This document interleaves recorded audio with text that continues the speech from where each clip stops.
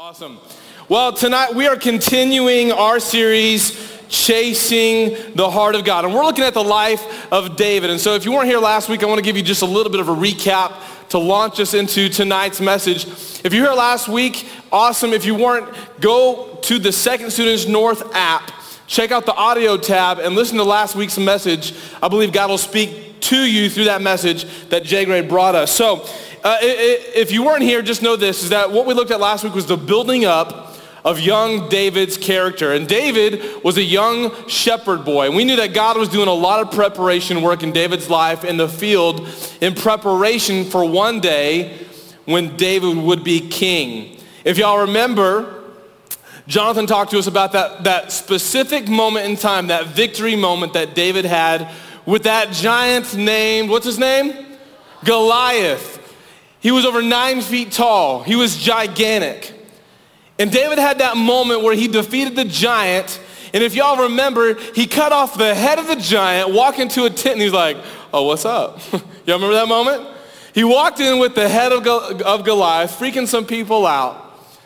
But what was the most important thing that we looked at from that story was the fact that we can learn from this, is that in our lives, we all desire to have that moment. We desire to have that moment where we see the faithfulness of God, we see the promises of God, and we see the victory in our faith. But oftentimes, we miss out on wanting that moment, that we miss out on the moment that God has us in right now, and the preparation that God's doing in our lives today. He's preparing every single one of us today for the future of tomorrow. So David was chasing after the heart of God. David is, according to Scripture, was a man after God's own heart. And God had raised up a warrior and a king. So chasing after the heart of God, know this tonight, students, is that God is not running from you, but God is seeking every single one of us tonight. So let's begin with prayer, and we'll dive in tonight. Lord, thank you so much for gathering us here. And we pray that, Lord, you would speak to us tonight, that we would receive your word well, we would apply it, and we walk out here changed. Lord, thank you for this time in Jesus' name. Amen. One of the latest movies I went to is a popular movie. It's also called Rogue One, Star Wars. Any Star Wars fans out there? Few people. How many of you guys have seen the trailer for the new one coming out, The Last Jedi? That gave me goosebumps, I'm not gonna lie. It gave me goosebumps. Even kind of fired me up for Dart Wars coming up April 7th, junior high students. So just get ready, that's on the radar. Well, what's some of the basic essentials when you go to a movie? I don't know about you. I got to be careful because I want to get the large drink. But as we know that when you go to a movie, you got to be careful to get a large drink because you're going to drink it and then halfway through, what do you do?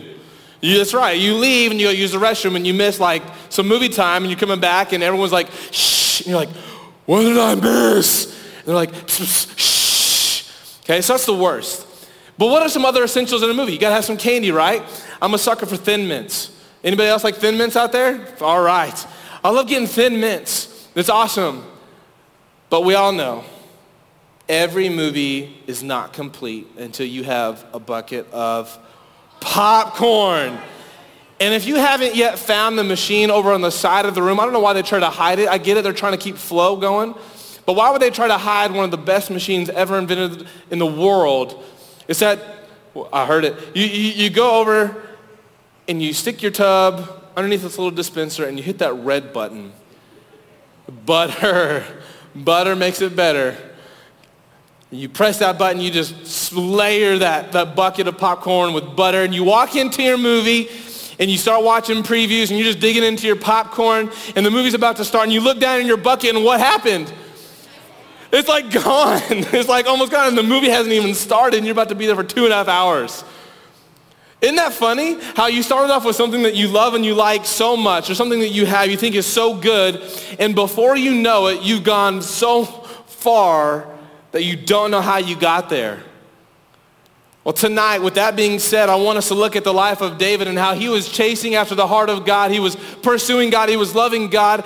And he had some amazing victories in defeating armies. And all of a sudden, he got to a point in his life, in the pursuit of God, where he began stumbling. And he got to a point where he didn't quite understand, how did he end up in this mess? How did he lose focus of chasing after God? How could he stumble and mess up so big? So our story tonight picks up in 2 Samuel chapter 11. If you have your Bibles, if you're taking notes, 2 Samuel chapter 11. We're going to begin in verse 1. This is a story of a man who loved God, who said, I love God. I'm chasing and pursuing after God, but we know this, is that even none of us in this room tonight are perfect. None of us have it all together, and David is likewise. So we have a lot to learn from David, that he tripped up along the way. So let's read this together. 2 Samuel chapter 11, beginning in verse 1. In the spring of the year, when kings normally go out for war, let's pause just for a second. It says, normally go out for war. David sent Joab and the Israelite army to fight the Ammonites. It says that the kings are supposed to go out to war, but what did David decide to do? He decided to stay right where he was. So if you're taking notes, jot this down tonight. David abandoned his purpose. David abandoned his purpose. He abandoned his role as king. He was supposed to be out there with his troops, with his commanding officers. He was supposed to be out there. That's what normally took place, but David abandoned his purpose and his role. They destroyed the Ammonite army and laid siege to the city of Rabbah. However, David stayed behind in Jerusalem. Late one afternoon, after his midday rest, would you all just love a midday rest from time to time? Like, hey, teacher, pause, hold up. I got to have my midday rest, and no, we're not going to play Heads Up 7-Up. We're just going to put my head right here on the desk. Would that be awesome? And you wouldn't have to worry about getting in trouble? I mean, come on, that'd be amazing. So David took his midday rest, and David got out of bed and was walking on the roof of the palace. I'm jealous. As he looked out over the city, he noticed a woman of unusual beauty taking a bath. Can I pause just for a second? I want to set this up very carefully. You'll see it on the screen. I want you to write it down. When we're in the moment, desire can blind us to the sinful choices we're about to make. When we are in the moment, I want you to write that down. When we're in the moment, any moment that we're not prepared for, we haven't made previous choices and decisions to guard our hearts and remain pure, desire of our flesh can blind us where we don't necessarily see the consequences of our actions. We don't see the how it plays out. Desire, sin can blind us, and we walk into it. I needed to pause and to set this up because David wakes up from a nap. He wasn't where he's supposed to be. He wakes up from a nap. He walked out onto his balcony and he notices this beautiful woman taking a bath. Verse 3, he sent someone to find out who she was, and he was told she is Bathsheba, the daughter of Eliam and the wife of Uriah the Hittite. Then David sent messengers to get her, and when she came to the palace, he slept with her. You see, David was beginning to focus on his own desires. David was giving in to temptation when temptation came knocking, and he didn't run away from it. And jot this down. David deliberately sinned. He deliberately sinned. You got to think about the effort it took to notice a beautiful woman, but then to send somebody to come and bring her to himself. He chose to sin. She had just completed, we'll skip that, keep going on. Then she returned home. Later, when Bathsheba discovered that she was pregnant, she sent David a message saying, I'm pregnant. I'm pregnant. Now, I've got 4 children. Joshua, who's 6, Annalie, who's 4, Elizabeth, who's 2, and Joanna, who is 3 months old. And one of the most memorable moments of my life is finding out that we were pregnant with sweet Elizabeth. My wife was on a trip to New Orleans with some of her friends. And I say friends and her sisters and mother. And I remember getting a text message. Notice I didn't say a phone call. Notice I didn't say that my wife came back to tell me some good news. She sent me a text message, hey, we're pregnant. What? Huh? I mean, out of nowhere. Have you ever gotten those text messages before where it kind of like gives you like a shock factor? You're like, what? Huh? Yeah, I had that moment One of the most celebratory moments of your life, when you're married, you and your spouse can celebrate that moment that, well, God has given you a child. It is a huge moment. It's a jaw-dropping moment. So imagine David, who brought Bathsheba to him, not married, had a moment together. Bathsheba goes away and then later says, hey, I'm pregnant. What? Imagine David in that moment being surprised. But could he really be surprised? He deliberately sinned, but he didn't see the immediate consequences until this moment. Then David sent word to Joab, verse 6. Send me Uriah. Remember Uriah was the husband of Bathsheba, the Hittite? So Joab sent him to David. When Uriah arrived, David asked him how Joab and the army were getting along and how the war was progressing. Then he told Uriah, go on home and relax. Hey, Uriah, I'm glad you're back from war. Why don't you go see your wife? Go hang out with your wife. I want you to go be with your wife. David even sent a gift to Uriah after he had left the palace. But Uriah didn't go home. Instead, he slept that night at the palace entrance with the king's palace guard. Later on in the story, it continues to go on, and what you see here is that David continues to cover up his mistakes. He tries to get Uriah to go home and be with his wife so that it would obviously come to mind that, obviously Bathsheba and Uriah are now pregnant because he came home from war and she's pregnant. That makes sense. No problem. Well, Uriah never went home. So David got kind of fed up. He's like, what do? I got an idea. So he sent a messenger to tell Uriah, hey, send him to the front line of the war, the battle.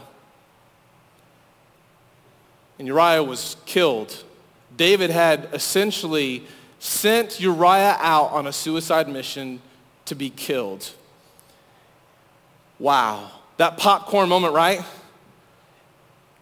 David, king in his palace on the rooftop, enjoying the victories, walks out and all of a sudden sins with Bathsheba, begins lying and deceiving and the murder. Have your parents ever told you that sometimes the lie is worse than the offense created or committed? Have your parents ever told you that? I don't know about you, but I made mistakes along the way growing up. I'd get in trouble for things and I'd try to cover it up. How many of y'all are good liars? Okay, everyone look around the room. Totally messing with you. Okay, be honest, I could not lie growing up. Like, I would try so hard. My mom would just look at me with that look, you know what I'm talking about? Just like, and I just quivered. And I could not lie. I always told the truth. David was trying to cover his tracks, and it cost him even more. He sent a man to be murdered. He deceived, he murdered, and it wasn't pretty. Something we can learn from this is that the motives of our heart will ultimately be played out in our actions. The motives, the things that are going through your brain, the thoughts, the intentions of your heart. Y'all check this out, write this down. The motives of your heart and my heart eventually will play themselves out into our actions and our words and the things that we do. David's heart became unfocused. A man after God's own heart all of a sudden was sidetracked, and his actions played out.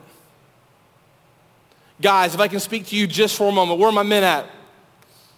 Okay, that was kind of weak. Like, let me give you a little opportunity to redeem yourself here, guys. Where are my men at? Okay, perfect. You decided to go with the high-pitched noise. Okay. Guys, if I can just for a moment, a simple, practical piece of wisdom for you. Are you ready? Be where you're supposed to be when you're supposed to be there. Men, every single one of you should write this down. Be where you're supposed to be when you're supposed to be there. I really pray that you're writing this down. I feel really badly if you're not writing this down, because this is something you need to take with you.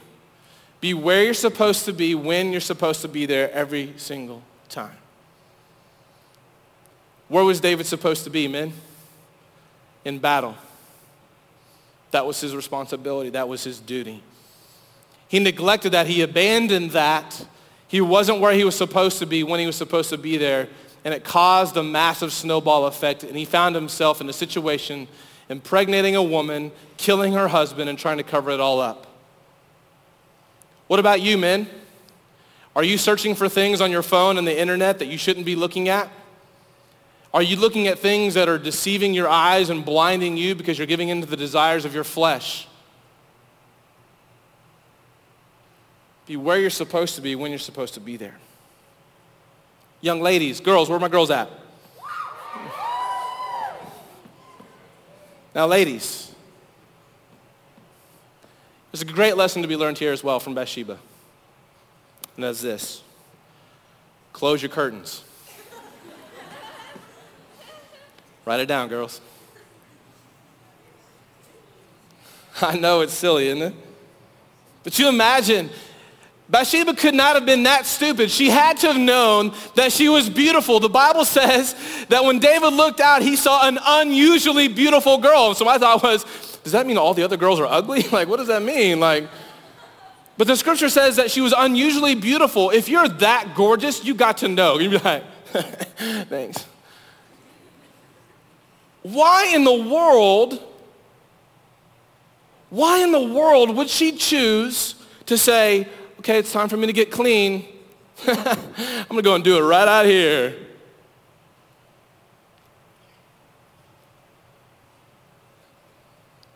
Girls, are the windows to your life just completely open where everybody can just see right in? What does your social media say? What are the things that you share with people? What does that look like? Privately, publicly. The things that you share publicly, what does that look like? Are you opening yourself up in ways that you shouldn't be? What are you sending privately? Trying to open yourself up. You know exactly what you're doing, and you're only hurting yourself, and you're only finding false hope. You're only seeking after the things of this world. And guys, listen, if you're going to be where you're supposed to be, when you're supposed to be there, so many things can be absolutely avoided. If David had walked out onto that balcony, let's do a little bit of what if it game, and he'd happened to notice a beautiful woman outside on her balcony, if a man who was continually focusing after Jesus, a man who was desiring to walk with God, if his heart had been right, he would have what? He would have bounced his eyes. I need you all to write this down, girls and guys. Learn and train to bounce your eyes. It's one thing to acknowledge someone of beauty, something that is around you and taking place, but it's another thing to gaze, to stare, to begin developing thoughts about what is taking place. Begin to train and bounce your eyes. I had a pastor say this to me once. You have to learn to refocus. There's a beautiful woman. Bounce my eyes. If I got to be a spaz, I will bounce my eyes. Literally, I will be thinking about 1,000 billion other different things, and I will learn to bounce my eyes. I acknowledge what is taking place, but I am choosing not to look, not to indulge, but to run away and flee. You see, David forgot something. If he had made a decision way before in advance to say, God, I desire to live a pure life. I desire to continue to chase you. And I don't want to be someone who gives in and indulges myself. And I want to be where I'm supposed to be. But we know he's not perfect. And he took a small step of sin. And then what happened? He forgot his choice. And you and I have to make choices before we get into moments of temptation. If we're in a moment of temptation and we haven't yet made a choice, we could be in danger. Because in those moments, our desires will blind us. And we could fall victim to further sin. What is your choice tonight? What is your choice to say, God, I want to chase after you. I want to seek you. And Lord, I know along the way that I'm not going to be perfect. I know that I'm going to stumble. But Lord, in those moments, may I just fall on my face and ask for your forgiveness. May you strengthen me in my moments of weakness. God, we know that the temptations of this world are not too big for you, Lord, and that you give me a way to escape and to flee the devil and his traps. God sent Nathan, a prophet. He sent Nathan to David, and God chose Nathan to speak truth into David's life. Nathan, with love, called David out and said, you have committed a sin against God. And David hears the words of Nathan, and he's broken. He didn't get defensive and say, you're a jerk. Stop judging me. He said, man, you're right. I blew it. I messed up. David was absolutely broken. I want to share something with you guys. This comes in Psalm 51, verse 10.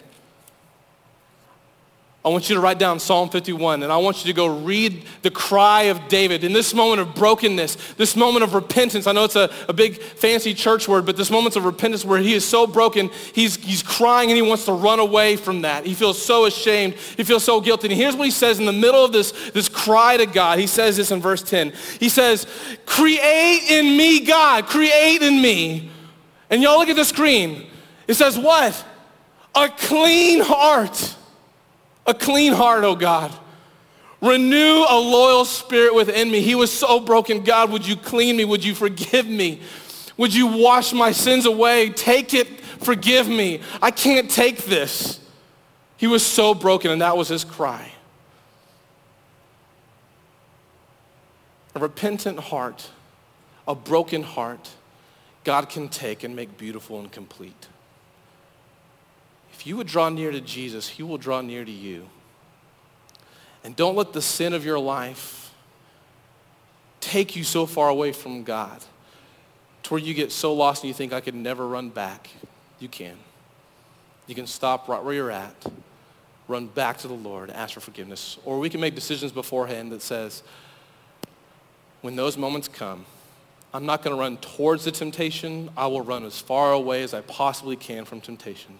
If this is the line, if this right here is the line and I'm close to crossing it, if I want to kind of put one foot over and maybe dabble, this isn't the game we're going to play. If this is the line of temptation, instead of playing or flirting with the line, I'm going to go ahead and stay way over here. I'm making a choice and a decision. There's a redemptive moment here, students. Let me tell you. Bathsheba and David had a son later on named Solomon. Solomon wrote a couple of books of the scriptures, became king, is also known as one of the wisest kings of all time. He asked God, Solomon, this is Solomon, David's son, the new king. He said, God, would you grant me wisdom? God would have given him anything, but God gave Solomon wisdom. And Solomon, listen students, Solomon and Bathsheba became part of the genealogy of Jesus. Well, how's this possible? David was a sinner. He sinned with Bathsheba, and then Solomon came along, and later, if you follow the lineage, Jesus is a part of that family. And I don't know what your family looks like, but mine's pretty screwed up. I don't know about your life, but mine, hey, I've messed up too. But just like David, I don't know about you, but I've cried out to God and I've asked him to forgive me. I've asked him to strengthen me. I've asked him to renew a steadfast spirit within me, to pursue him and to chase after him with all that I am. And that's what we're calling to you tonight, calling you and inviting all of you. Look at Jesus, pursue him and chase after him with all that you are, and look what he's going to do in your life.